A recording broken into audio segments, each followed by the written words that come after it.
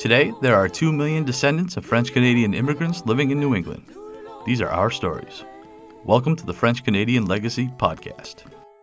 Venez tous jeunes filles et garçons, je vais vous raconter l'histoire de notre immigration ici au USA, de grands aventuriers de pays étrangers.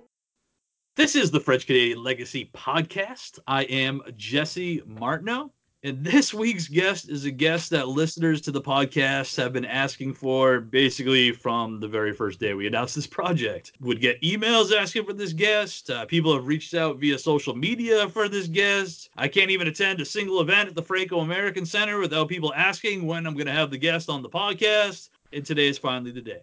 So today's guest is Ben Levine, the man behind the hugely influential and important film, Réveil, Waking Up French. Many listeners of the show have pointed to the film as a reason why they reconnected with their Franco-American heritage, and we've had guests of the show credit the film as being a significant reason why they have chosen to dedicate themselves to telling the Franco-American story. So needless to say, this is an episode that Mike and I are very, very excited about. Ben Levine, welcome to the French-Canadian Legacy Podcast. Well, thank you. Thank you, guys. You know, it's a pleasure to be with you and an honor. And it's really great to hear that people are continuing to be affected by the film and to use it as a resource for working on reconnecting. And I'll tell you some more about how the film has affected people as we get into the interview. But it's an honor to be with you. Thanks very much for asking me. Awesome. Well, maybe you could tell us a little bit about your story. So, where are you from, and how did it come up that you decided to make a documentary about Franco-Americans? Yeah, well, that's a good question. So, first part of the question is, where am I from? I grew up in Brockton, Massachusetts. Nice. It's a mill city that was known for shoe manufacturing, and it's except for size, it's not a lot different than Manchester or Augusta, Maine, or Lowell, or any of the other big mill cities that French Canadians came down to work in. The thing about Brockton that was a little different than those other cities is that it had a very large Italian, Greek, Portuguese, Lithuanian, French, and Jewish population. Okay. And I heard all these languages in the as when I was a little boy. We still had a vibrant Main Street, and the main food store was called the Brockton Public Market. It was on that Main Street. And when I went in there, I heard all these languages and That's all awesome. these people being who they were, talking in their own language and enjoying themselves and not feeling any pressure to be anything other than they were. So Sure. I grew up with that memory of people having a comfort in who they were and the language that they spoke. So I think the second part of your question was, how did I come to make Réveil? Okay, so you may not be aware of it, but 20 years before I made Réveil, I made a film called Si je comprends bien, if I really understand. That's the translation. And that was a documentary that was made at a time when documentaries weren't so common as they are now. And in that film, I made that film because the referendum for independence of Quebec was happening, Sure. and it really struck me that as odd, if to say the least, that nobody was paying in Maine anyway. Nobody was paying any attention to the fact that we might have a new country on our border. The country of Quebec. Right. And so I made the film that it was filmed mainly in Quebec, but I did a lot of filming in Augusta, Maine, and some other parts of Maine to kind of show the contrast of how people in Quebec were fighting for their culture and for their language, where people in Maine seemed resigned to losing it. Interesting. And of course, that referendum lost big. I did meet a number of people, particularly one family in Lewiston, Maine, and that I filmed. And that family, the Turcottes, are wonderful people. I filmed them at a French cultural festival, Franco-American festival. Sure. And, it's the kind of thing where when a language or a culture is dying, people sort of have one day a year where they put on and sort of celebrate who they were, Right. because they're not that way anymore. Right. And I was there and I was filming, and this man seemed pretty interested in talking to me, and he was Mr. Turcotte was saying that he was with his wife and his 10-year-old son Michael, and he was saying, well, yeah, we're French, but we don't speak French that much anymore, and I'm bringing my children up to be speaking English, and he was clearly assimilating and invested in assimilating and letting go of his culture. And his son piped up and he said, "Well, I don't want to lose. I want to speak French. I want to speak French. I'm going to speak French." And that little voice, that little voice resonated in my brain years later when the second referendum happened in '95. And people in Quebec sought me out because there weren't that many people in New England that knew anything about Quebec. This is the kind of alienation that we have between Maine, New England, and Quebec. There's a kind of intentional, designed alienation. And what you guys are doing is great because you're helping to transcend that. So amazingly, they found me and they said, "Well, you made this film about Quebec, you must know something about it." And they interviewed me, and the whole thing was quite bizarre, but it got me interested in the Quebec referendum again. But also by this time, I had had a number of experiences in and around central Maine where I had been traveling a bit, and I wanted to improve my French. And so whenever I met anybody, who was speaking French in, like, say, Waterville, I'd say, "Oh, you're a French speaker. How about can we get together? I'd like to practice my French because it's terrible, and I want to, I want to be able to speak French and travel in French countries and so on." Sure. And especially Quebec, and they would say, like, there's this one woman in Waterville. She was quite amazing. She worked in a laundromat, and she saw me folding my T-shirts. She said, "Oh my God, you don't know how to fold a T-shirt."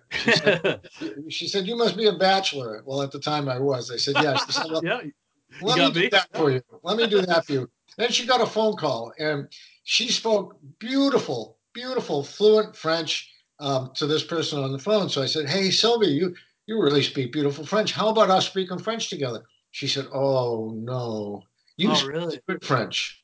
And I thought, what in the world? Here's a woman who's clearly fluent. I can barely say good morning, and she's telling me I speak the good French. What's going on here? That tipped me off to a number of things I had seen and experienced, also with my friends who had French surnames, but they never wanted to talk about being French. So I started to see that there was that the French was disappearing, obviously, but there was something else going on, kind of an emotional history of French people that was not being talked about. And I didn't understand what that was. All I knew is it seemed like people were ashamed to speak or afraid to speak French in public. And I started to investigate that. And I started to call upon a side of myself that I hadn't really sort of brought forth in a long time. And that is that I was originally trained as a clinical psychologist. Oh, wow. And I worked as a clinical psychologist, and I always had a kind of psychological attitude towards filmmaking, and that I was always interested in people's helping people to express themselves and express their emotions. And as it turned out, right around this time, Lista Widoff and Bruce Hazard approached me. They had gotten a grant, and they wanted to give me some money to work at the Railroad Square Cinema in Waterville to show films from France to the French people in Waterville to maybe encourage them to come to the cinema more, because they weren't in the habit of coming to that. That was kind of an art cinema. Gotcha. And independent cinema, and they weren't coming to it. And I thought, hell no, we're going to show Quebec. Because by this time I had realized that part of the quiet revolution that happened in Quebec, so a lot of people don't know about this, but starting after the war, World War II, Quebec sort of changed its course historically. And a number of people who started the Parti Québécois were concerned that the French language and French identity was was going to disappear. They had a research, and they had also their own observations that showed that demographically, if the current trends at the time continued, English would soon dominate everything in Quebec, and that French language would wither. And of course, the history of Quebec, as it is in New Brunswick, is the attempt of English Quebec to forcefully assimilate and destroy, French culture, language, and politics. So they started this thing called the Quiet Revolution. Well, it was called the Quiet Revolution after the fact. Sure. And they just started doing a lot of things to reinforce French. They had the Law 101, where all the signage, all the public language had to be in French.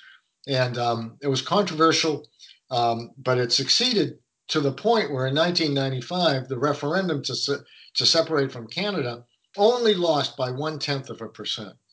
And that was really an eye opener to a lot of people, and it was to me as well. So I decided around that time, between 95 and 99, to start making this. When I got that grant to work at Railroad Square Cinema. So my partner and I, Julia Schultz, she's fluent French speaker. She's done a lot of research in French communities in Aroostook County, Acadian communities.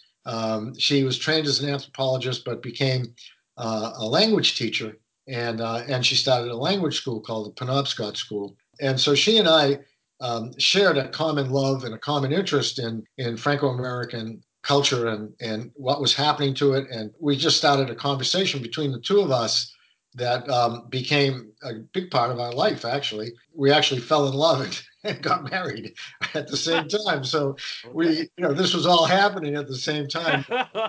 So we were having a great time. And then I realize you guys are probably going to edit this, so I won't be self-conscious about how long this story is. No, not at all. You're fine. Okay, so what happened was we met a group of people in Waterville, and we said, we want to show films from Quebec. There was about 6 of them.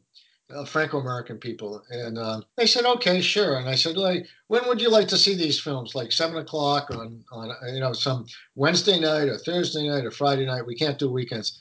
And they said, "No, we don't want to come out at night. How about 9 o'clock in the morning on Saturday?" I mean, I've never seen a film at night. They were all older people. Sure.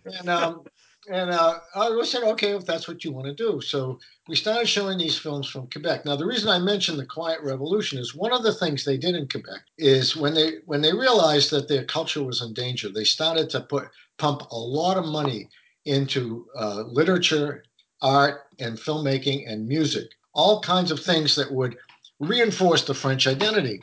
So they made, a score of films, fantastic films like Mon Oncle Antoine, and it was probably one of the most famous ones, Bonheur d'Occasion.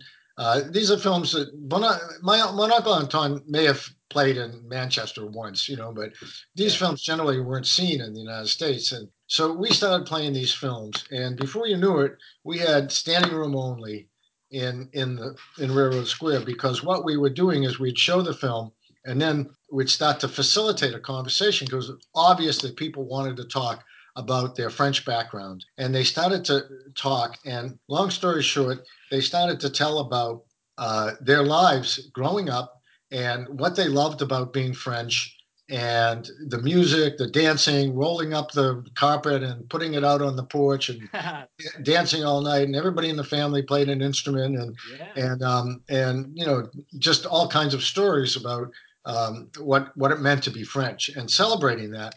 And I was getting that on film, and you see a lot of that in the film Reveille. And we also showed. I'm going to step back for a minute in the history here. So when Railroad Square started, they said, "Well, we want to show films made in Maine."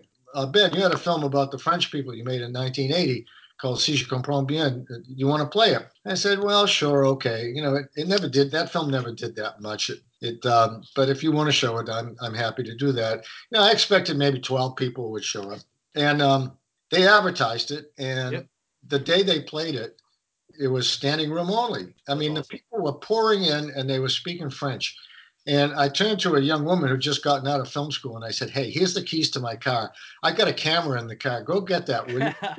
And please film the conversation that's going to happen, because I have a feeling it's going to be great."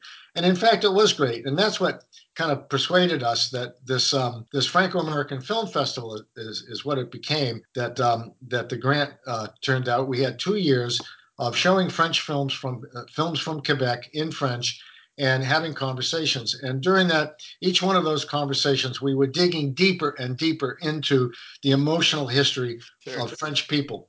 And we were seeing how there was an ambivalent attitude towards the church, for instance, that, like after Mon Oncle Antoine, some people said, "Well, why did you show us this film? You shouldn't show us a film like this." So I said, "Why?" They said, "Well, it shows the priest in an unfavorable light." I said, "Wow, I didn't get that. What was unfavorable?" "Well, they showed him sneaking a sip of a glass of wine." "Oh, really? That's unfavorable, I guess." Can't have that, I guess. Yeah. But then, then somebody else said something. I said something, but it was unintelligible. I couldn't figure out what he was saying. And then, somebody else raised their hand. Another man raised his hand, and he said something that was also unintelligible. And then a third guy, it was just a fragment. I don't remember exactly what it was, but it was just a fragment. So I started to put these things together, connecting the dots, and I realized that what they were trying to say is that they were angry at the church for some of its policies. And in particular, as it turned out, they were angry at the church policy for forcing women to have too many, as it turned out, pregnancies. In Quebec, this was called the Revenge of the Cradle. There you go. Thank you. Yeah, so the women were under pressure to have sometimes 20 children, and in the first people coming into Maine, it was very similar. Many people told us that they came from families of 12 or 14 children, and this was in Maine.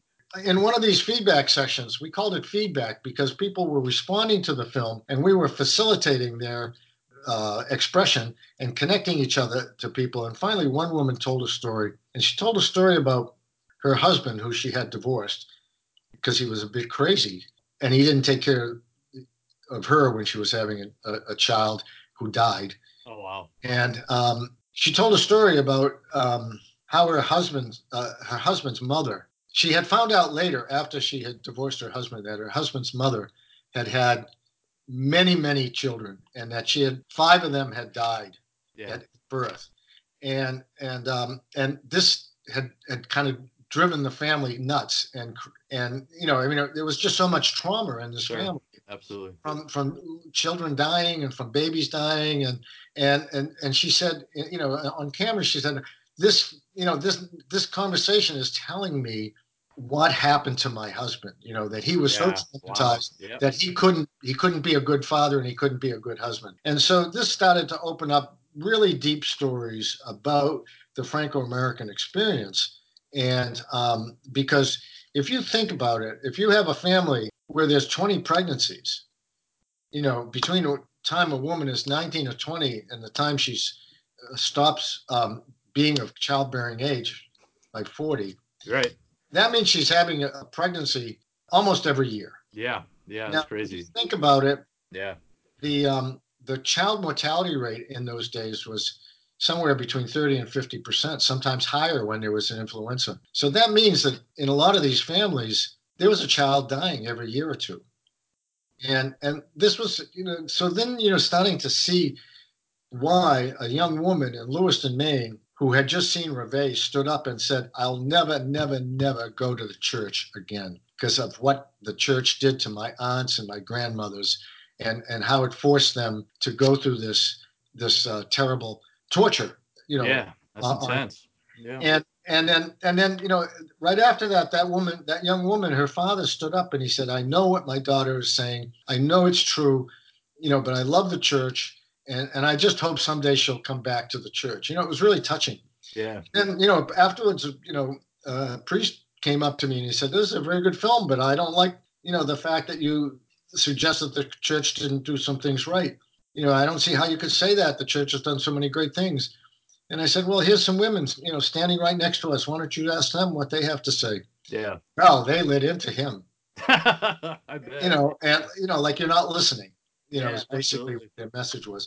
So I'll just finish this by saying that we started to make a film. We realized that we had a number of stories here that were related. Stories about the immigration from Quebec, about the forces that were shaping the Franco-American experience, the prejudice, the fact that so many people came at one time that English-speaking Protestants, got very upset, and we're looking around for a way to either suppress the culture or send people home. And one day I got a call from Yvon Labbé, who was the director of the Franco-American Center at UMO.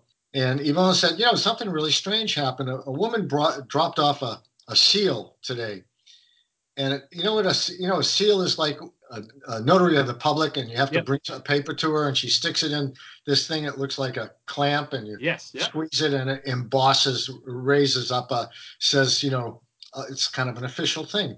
Yeah. And she said, she brought me in a seal from the Women's Auxiliary of the Ku Klux Klan in Maine. Oh, geez. I said, what the hell are you talking about? Women's Auxiliary, Ku Klux Klan. I think we all knew that, there was something about the Klan in the 20s, but nobody paid much attention to it. And, long story short, we uncovered the story of how the Klan in Maine and New Hampshire and other New England states was, during the 20s, was way larger and more powerful than anything down south. And they burnt crosses. And when I showed the film, and so there's a section in the film about the Klan. Yep. And then we started to see that whole communities had been terrorized. And that, for instance, in French Island, outside of Bangor, the Klan came and tried to burn the whole community down. And the men met them on the bridge, and with pipes and chains and axes, and fought them. This is, how come we don't know this? Yeah, exactly. Yeah. This is this is what became a kind of a psychological documentary of uncovering the emotional history of a people who had to fight for their survival, but they were so ashamed that somebody wanted to do that to them that they never talked about it to their children, and they never talked. And so not only, the existence of the Klan as historic fact was completely suppressed, along with the trauma of the people who had to fight the Klan to survive. So that's what I wanted to bring out in the film. Sure. And I feel like, when I showed the film, 2 years after for the 2 years after I made the film, I showed it about 100 times. And a lot of people would say, yeah, my mother told me about that. They told me how they fought the Klan, and the things they did to suppress the Klan and defend themselves against the Klan. And one man told me that his father had been a carpenter and was part of a crew that was renovating Superior Court chambers in Portland, Maine. You may remember that Portland had a Klan march in 1925 in which 10,000 Klan members from Maine marched. Yeah. In broad daylight. And he said, we were working on these chambers, and I saw that there was something funny about this wall. And it wasn't the exterior wall, it was a false wall. So we knocked it down, and what we found inside were Ku Klux Klan robes.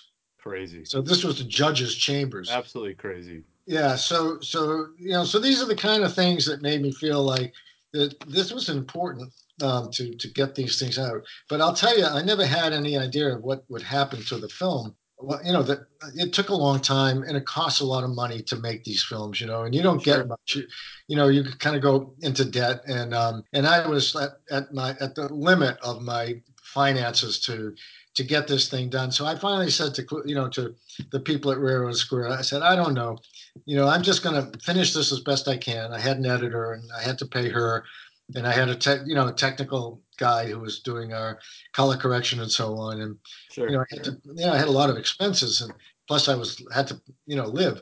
And I said, just give me a date. I'm going to just show what I got and call it good, because I can't do this anymore. It was costing me more money to fundraise than it was to just to finish the film with my own money. So I finished it as best I could, and they advertised it in Waterville. And that was a night to remember.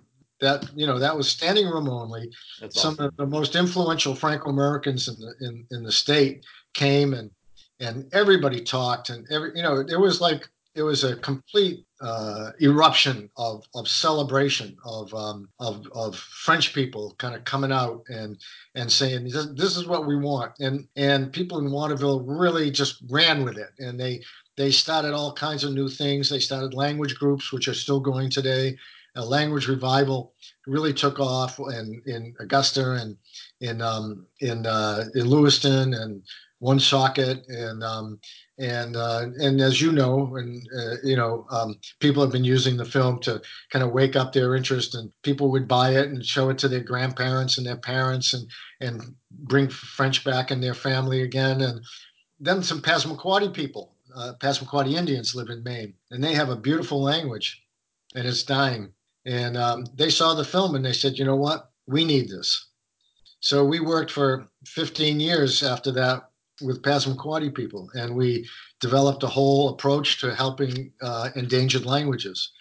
And then some people in Mexico saw it and what the Passamaquoddies had done with us. And they said, you know what, we have a dying language. We need you to come down here to Mexico and do some work with us. So we worked with this one town, this village up in the mountains for 10 years, and they got their language, settled in. They're good now, and then now that we're working with 7 other communities in Mexico, and all the stuff that we learned in that cinema and working with those Franco-Americans in Waterville and in all of those shows that we did throughout every city in New England that had a sizable French community, we showed that film in, and we learned every time we showed it. We learned, people taught us what we needed to see and hear. That's about awesome. The suppression of language, what it does to the family, to the individual, to the community, and we realized that this is happening all over the world. That there's 7,000 languages in the world, and they say that by the end of the century, 90% of them will die. And we thought, something, the French taught us how to save a language. We're going to go out there and refine this knowledge, and that's what we're doing now. That is very, very awesome. Yeah, I think one thing that plays a giant impact as far as why this film has cut such a huge influence here in New England is because we can identify with a ton of the people that appear in the film. I know I'm sitting there, I'm watching, and Mike Turcotte is telling his story about, being the first to not speak French in his generation is the first. Yeah. And I'm like, that's me and my sister. I know that. And we have the people talking about how, there was one woman who talked about how she was a 12th generation Franco-American from France. Yeah. Obviously, having spent a lot of time with today, Quebec in between, but she talked about how sad it was that the thing that the French language ended with her. And to me, again, it's so crazy because, I can trace my history back to France. Yeah. And anybody who listens to this podcast knows that I'm super less than thrilled at the thought of being the first generation that doesn't speak French. So a lot of the stories, even though, your story was in Maine, a lot of the same stories that you were telling are the same ones that we've been telling here in Manchester and all kinds of other places. Well, I really respect that, and I think that it's way cool that you guys are doing what you're doing, because it's part of this kind of language revival movement. Reveille did its thing, and then it stimulates other people to. Everybody stimulates everybody else. The more people do something and are visible with it, the more other people say, "Oh, that's how I feel. I want that. I want to do that." And it's really beautiful to see that. And that's why we called it Réveil, waking up French, because people were waking up. They were waking each other up, and they were helping us to see and film that process so that it could in turn wake up even more people. That is tremendous. No, that's way exciting. Now, I did want to mention one location that I thought was really cool, because to be honest, before I saw your film, I knew absolutely nothing about Madawaska, Maine. Absolutely nothing. Yeah. Maybe you can tell us what Madawaska, Maine is about and how you ended up there. Yeah, Madawaska, Aroostook County. Well, kind of a couple of streams of influence. Well, one is that Julia Schultz, my partner, did her some of her undergraduate and graduate research for her master's thesis in the Aroostook County. Madawaska is one of the larger towns there, and in Augusta, and so. She knew a lot about it, and she brought that knowledge to me, and especially she had worked with women and in the county, and how they were they were kind of the vehicle of preserving the language and the culture, and she helped me understand a lot of things. But basically, we had made a short film at the beginning of the Franco-American Film Festival called Rire Ensemble. And you see some of the footage is in the film Reveille, but some of it was very early on, and we started to show that film around to kind of stimulate discussion about being French. And Ross and Judy Parody were both in the Maine Senate and legislature at the time, and they're both strong language and cultural activists from Fort Kent and Madawaska. And when they saw Rire Ensemble, to laugh together, and that's a quote from the film in which Cécile Vigu says, "Rire ensemble, c'est le meilleur remède." It's the best healing, and and we saw that so much, in the Franco-American community. The more they spoke French, the more they laughed and enjoyed themselves, and it was contagious. I mean, awesome. I didn't know what they were saying because I'm not.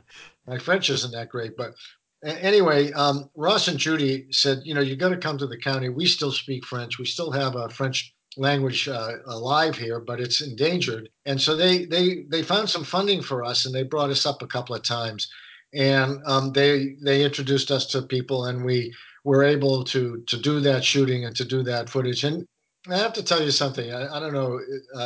It was after I did Si Je Comprends Bien, a few years afterwards, I was invited up to the county to show it. Not many people showed up, and the people who showed up were old. Yeah. And after they saw the film, they shook their heads and they say, "Well, I think we think it's dying. We think it's dead. French is dead here. All we have left is hope." And my first reaction was, "Wow, that's pathetic." If all you have left is all you can say is just to trust to hope, and you can't think of anything else to do, that's upsetting. Sure. But it's their place. It wasn't my place to say anything. I've since come to understand just how powerful hope is. When people, and Reveille gives people hope, and when they get hope, when they feel it in their hearts, then they open up to possibility and to action and to understanding their own desire and yearning and to acting on that. And so when I came back almost 20 years later to film for Ross and Judy, I saw a much more vibrant French culture in the Valley. Now, I can't say, I think it goes up and down. I think, the Valley has really a big problem with out-migration because there's no employment. Sure. And so young people leave. And of course, if they're leaving a French culture to go work in Bridgeport, Connecticut, where it's all, or Boston or any other place where it's mostly English speaking, they're not going to come back to live. They're not going to raise their family there. So there's a real struggle going on in Madawaska to stay French, and yet the globalizing forces that everybody is feeling. The people in Mexico and the little villages have the same problem. Their kids are coming to the United States, and they don't speak Ayuk or Zapotec or Mixtec, anymore. Because they can't survive in their communities anymore because of it just costs too much to live. So that's how we came to Madawaska, and we've come back there a number of times, and we love the county. And I'll say to anybody, if you're French speaking and you're thinking about a vacation, go to Madawaska. It's really awesome. A great place. It really is. And it's a bit of a hike, but every place is a bit of a hike in New England. And, but they have a Acadian festival. It's really great, and every year a different family has a reunion. And some of these, sometimes 2,000 or 3,000 people show up from all over the world. When the Sears, the Thibodeaux, or families, when it's their year, they really kick out and they have a great time. That's awesome. Great music, yeah. Now, one of the things I thought was way cool about the film is that your film asks a ton of the questions that honestly me and my Franco-American friends have been debating, discussing, thinking about forever and ever. And one that I thought came up pretty early on in the film, it was actually when you first introduced the Turcotte family, Yeah, and you're talking about the loss of language and the sadness that comes with the loss of language. yeah, And they at least mentioned the question of whose fault it is that the language is going away, which I yeah. think was super interesting. Something that we talk about quite a bit. What was this something that we did to ourselves that we lost this, or something that was done to us? And I thought it was interesting to see, the people up in that you covered in Maine going through the same kind of deal. Well, what's your opinion about what's your response to that? It's a big reason I'm doing the podcast. To be honest with you, I've over time doing this project to start wondering, because I've spent a ton of time going back and forth with people about this, but I find it less in that question, honestly, semi less interesting, because I don't think it helps us get to where we want to go going forward. Yeah, I mean, if we're always spending time trying to apportion the blame pie, I don't exactly. I don't know if that really helps us, get this revival, this renaissance that we're trying to get. Well, I think you nailed it. I mean, this is something that I address in the live presentations when I do show the film, and afterwards I'm facilitating the discussion. Inevitably, people either they blame themselves, sometimes they think they weren't smart enough to learn a language, or they blame their parents for not teaching it to them. There's all kinds of blame, and it's not an issue of blame. Blame does not help, which is what you just said. Right. It's more a question of responsibility. What kind of responsibility are you willing to take to get your language back, or to get your culture back, or to do something Right. that affirms your identity? And here we run into a kind of sometimes you run into a kind of block. And we see this a lot. We see it with Native Americans. We see it with in Mexico, and it's a block that has to do with fear. And people, because what got passed down from the 20s with the Ku Klux Klan, this intergenerational trauma, this fear of being French, this fear that you're going to be attacked if people know you're French by the fact that you're speaking French in public. Right. It's irrational, of course, nowadays, that anybody would feel that they couldn't speak a language in public. I mean, there's 67 languages being spoken in Portland High School. Portland, Maine High School has to have 67 translators for the kids that are streaming in from the Congo and Somalia, and and so many other places. So everybody nowadays, it's different kind of attitude towards bilingualism. We know it's good to speak two languages. Right. We know that if you bring up children speaking two languages at the same time, they test better, they do better in school, they get and lifetime they have higher earnings. This is good research. It's all there, and there's good theory to back up why that's the case. But what happens, for instance, here's a typical thing. Somebody will stand up and say, "Oh, I'm so sad. I'm losing my French. We're losing our French. I don't have anybody to talk to." And this is after like two or three other people said the same thing. So he said, so I'll say something like, "Well, this lady over here just said the same thing. Why don't you get together afterwards and make a Right. date and speak French? Or why don't you start a French speaking group?" "Oh, I don't know." Yeah. Yeah. So there's like that block comes up, that fear comes up to take any kind of action. Now there's a lot of French groups. The one in Waterville's been going for like 18 or 19 years. Augusta, Lewiston, Woonsocket, they all have these French speaking groups. So that's one way that people can reconnect, is find these groups. But it's no big deal to get together with some people. But here's the thing: the French is the language of love. And you spoke French with your aunt, your uncle, your brothers and your sisters, or your mom and your dad, your grandparents, and they may all be gone by now. Right. And so you associate that with the loss of love, the Sure. loss of the Yeah. loved ones.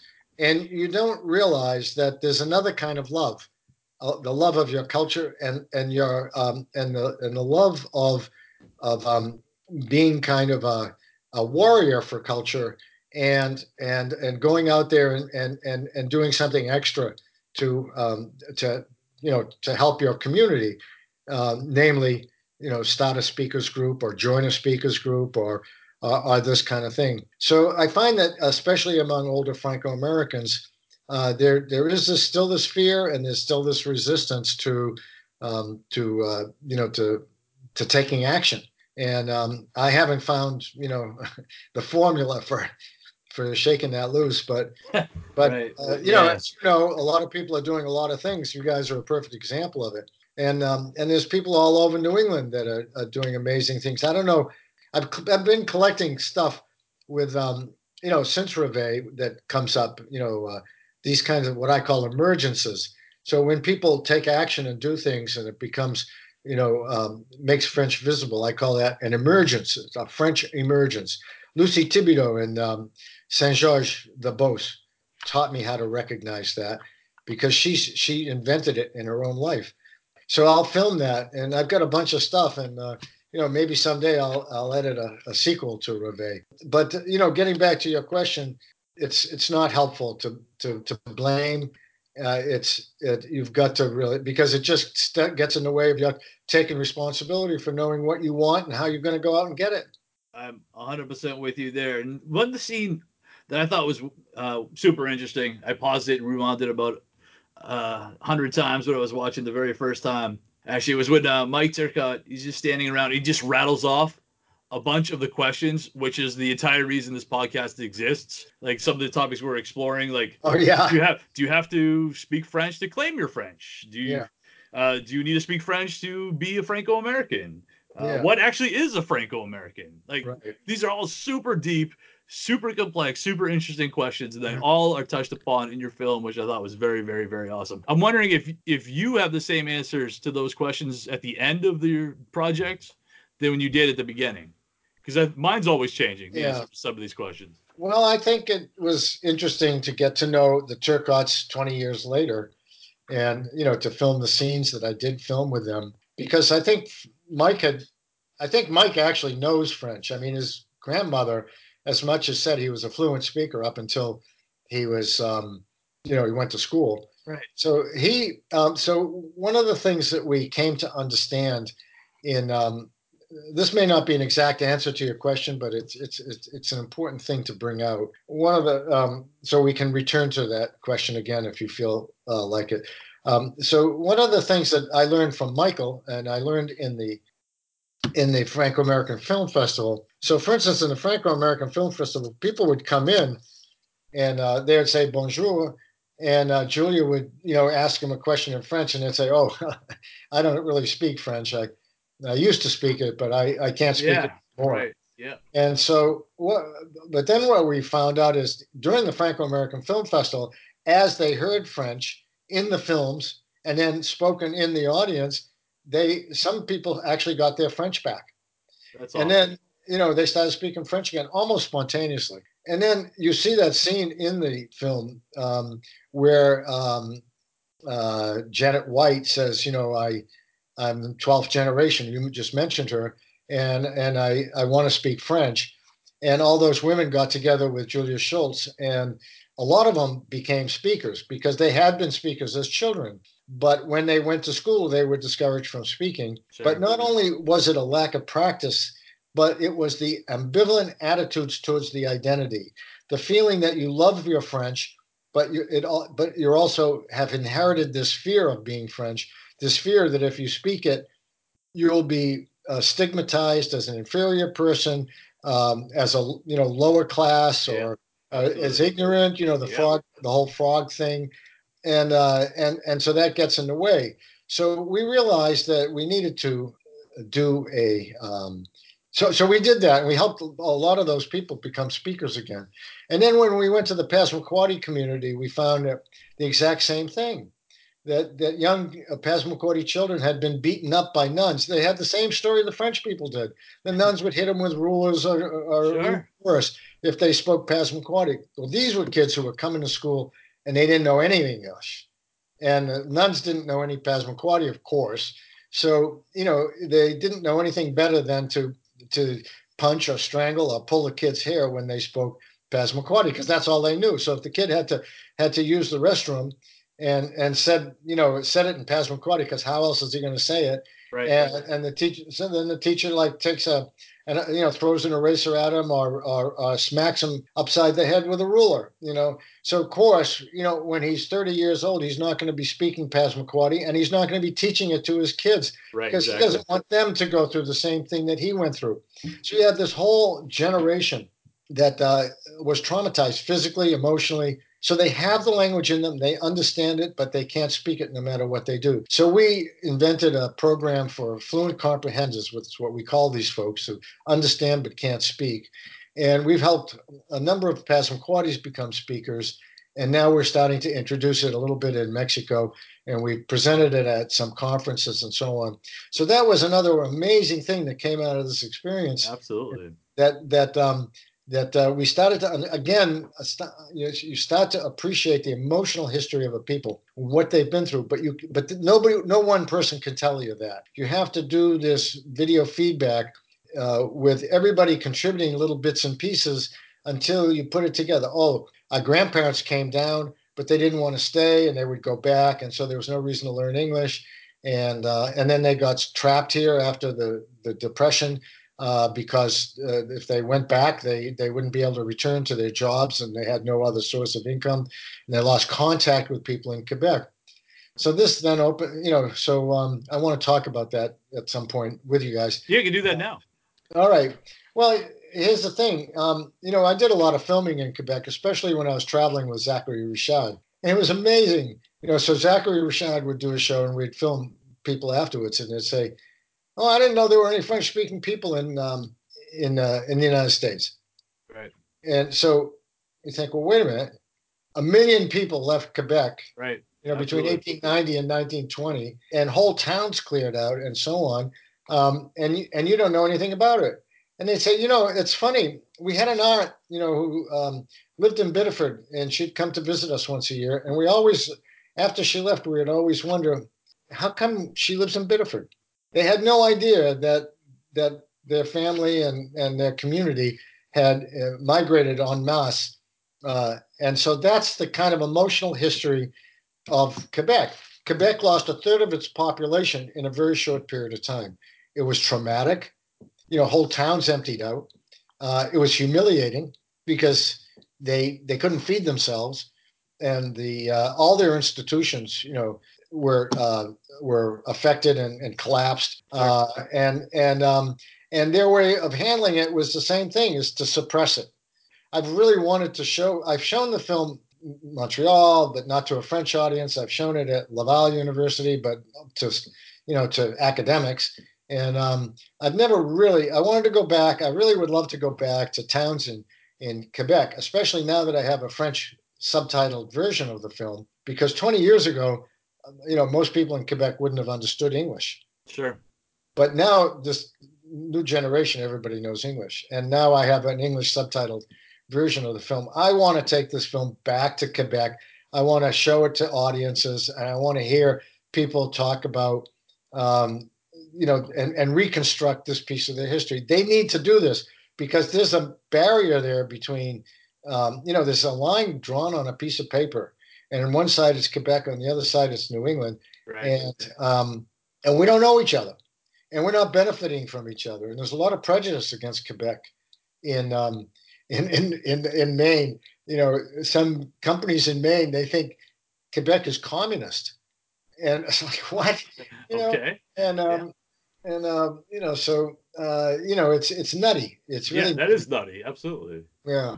But I really feel that it would be a lot of fun if Franco-Americans could come to Quebec with me, and we could show the film, and people could start to get to know each other and enjoy each other because they have a lot to give to each other. That is so awesome. I could do this for absolutely ever. This has been a ton of fun. Oh, good. But winding down, I just want to make sure we get this out. If somebody wants the film, how can they get it? Yeah, so go online to www.wakingupfrench.com, and right on the front page there it says copies, how to buy a copy, and they can use PayPal, they can send a check, there's a variety of ways to pay for it. They can also buy Si Je Comprends Bien, the first film, and that has a ton of stuff in it that's very interesting. And we're selling copies all the time, and it's really amazing. Libraries, colleges, and lots of individuals, and we get really heartwarming. Really, I mean, to be a filmmaker and to get this kind of response is really super. People will, say this is really an important film for me. It helped me find myself. It helped my family, start to talk about who we are. My grandfather watches this film, once every week, and I gave the film to a Native American leader, and this is before I started working with the Passamaquoddies. And I called him up a week later. I said, did you have a chance to watch that film again? He said, I watched it 5 times over this weekend. That's awesome. And that's how it works. That's how it touches people. So for me, it's an honor, and I still feel that there's a process happening in the Franco-American communities, and it should be supported, and people should really pay attention to their French heritage and to the fact that it connects them not only to all over New England, but to Louisiana and all over Quebec and New Brunswick and the Maritimes, and to all French-speaking people everywhere, because it's a it's a it's a it's a super culture, it's a super language, and when people get it back, they change, they get happy, and that's priceless. No, that is so awesome. No, would the website be the best place to keep track of? Because I know one of the best things that's happened to this podcast is that we've now got a bunch of listeners in Quebec, which is Yeah. awesome. So if they want to, stay in touch with you in case, so when that event in Quebec does happen, that they can Yeah. be made aware of it, or when you release Reveille 2020, what's the best way that we all know to be able to connect? Well, I don't think the website is just kind of information. I think there's a Facebook. Perfect. There's a Facebook page for Reveille, and I've made a lot of films since Reveille. I don't keep up on all the ins and outs and how things are being distributed, but I think the Facebook page is probably the way to go for news. We're not doing a lot with the film, but if people have ideas for things to film, or our events, or if there's waking up French going on in their town, we'd like to hear about it. Very Uh, awesome. so that's the best way. Very cool. Now, just quickly, you mentioned the theater in Waterville. Does that still exist? Yeah, Railroad Square Cinema has grown. It now has an international film festival associated with it called Maine International Film Festival. They do great work there. Just recently, their future has been stabilized because they've entered into some kind of partnership with Colby College, and so it's a strong thing, and I encourage anybody in the area to go check it out. Check out their website. Check out the Maine International Film Festival. It happens in June, July, and go and visit the cinema. It's a great place. Well, thank you so much. This has been an absolute blast. I'm looking at Mike right now. We're definitely going to go ahead and make sure that we get the links to where you can buy the movie. Thank you. If you're interested at all in anything we've talked about ever on this podcast, all those major big topics, big questions, they are covered in this movie. Absolutely check it out. So we'll link that. I'll make sure to put a link to your Facebook page so people can follow you for what's going on in the future. Ben Levine, again, the filmmaker behind, Revive Waking Up French, an awesome film. Thank you so much for joining us on the podcast. Thank you for the opportunity to talk to you and to talk about the film again, and to revisit these questions, which are still really current, and we all need to be talking about them. So thanks very much for your work. I love it. Thank you, sir. Now our fathers look at us and sigh with despair, to think that everything they love we simply do not share. But the spirit never dies, our culture will survive. Each of us must choose how much to keep alive. Each of us must choose how much to keep alive. Special thanks to Josie Vachon for providing the music. You can find more about her at josievachon.com. This podcast was produced and edited by Mike Campbell. If you have any questions or comments, please email us at fclpodcast@gmail.com. You can also follow us on Facebook, Twitter, and Instagram at FCL Podcast for more information about the topics discussed. If you enjoyed the show, please subscribe and leave us a review on iTunes or wherever you listen to this episode.